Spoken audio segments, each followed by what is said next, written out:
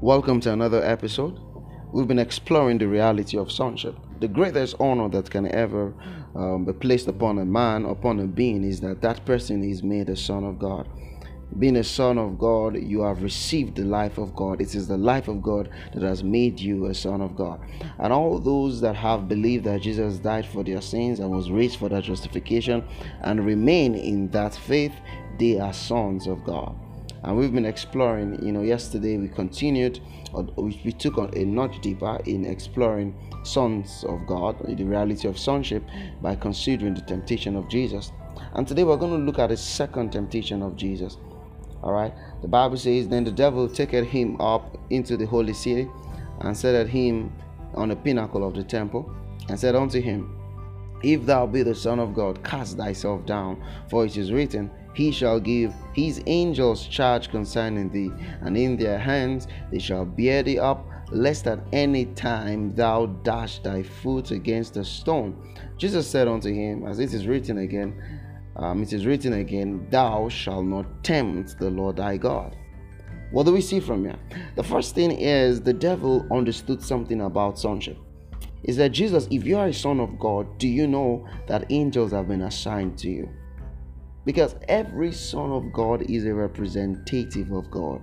And the representative of God would always go with the entourage of God, the protocol of God, the security detail of God. It's not as if God needs security, but he has security officials. He has messengers.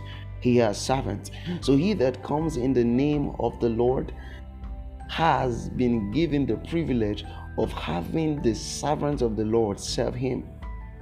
I want you to know that as a son of God, simply because you have believed in Jesus. You see, the Bible says that no man hath seen God, but he that sits at the secret place of God has revealed him. That is Jesus Christ. So Jesus Christ is the secret place.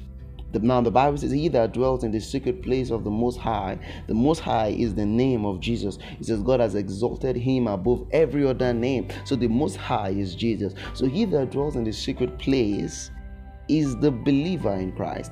And the Bible says to that person, he shall give his angels charge over him to keep him in his way so he doesn't dash his foot against a stone. Not dashing your foot against a stone is a metaphorical expression that means that no evil will happen to you because you are a son of God.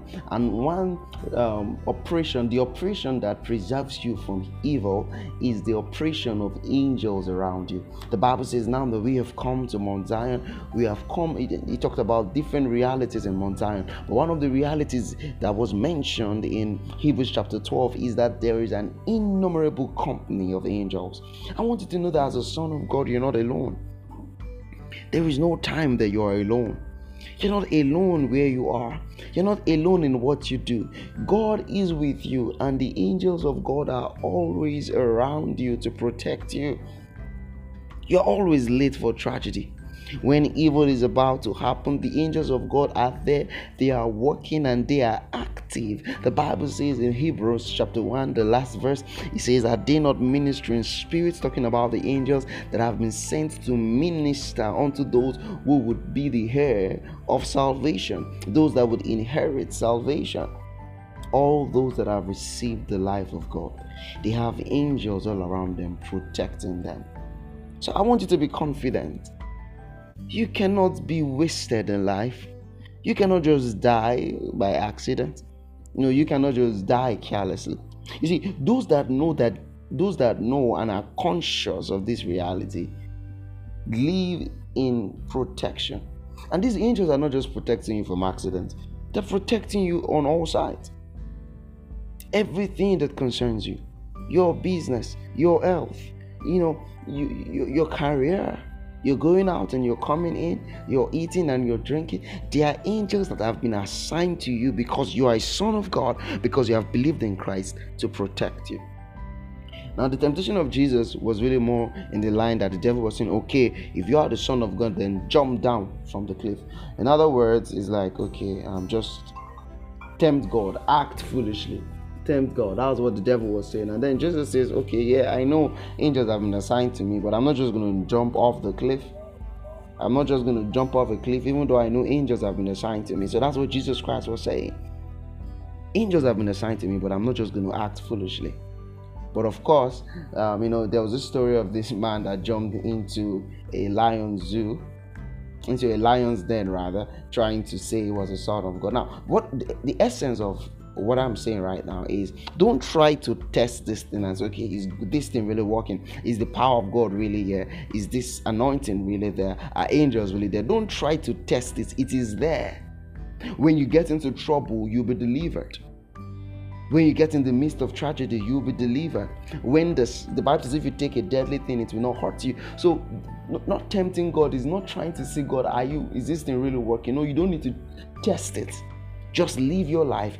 Believe that you have a security detail that has been assigned to you by God, and go about your life. When the need arises, when you're in the midst of tragedy or when you're close to tragedy, these angels will stand up for you. All you need to do is stay in the word of God. Keep declaring God's word. Keep affirming your reality in Christ. And then, just stay in the consciousness of what Christ has done. This is your reality. When you are sleeping, you are in the secret place of the Most High. When you are eating, you are in the secret place, and they are committed. Just, the commitment of these angels to your protection, to your prosperity, to everything that concerns you is based on the love of God. It's based on the commitment of God to you. So be rest assured that you're not alone. God is with you, and God has assigned servants to be around you. You are never alone. So I want you to go confidently in life and be rest assured in the love of the Father. Tomorrow we're going to continue further and explore deeper realities of sonship. Have a wonderful day. I speak life, prosperity, favor into your day in the name of Jesus.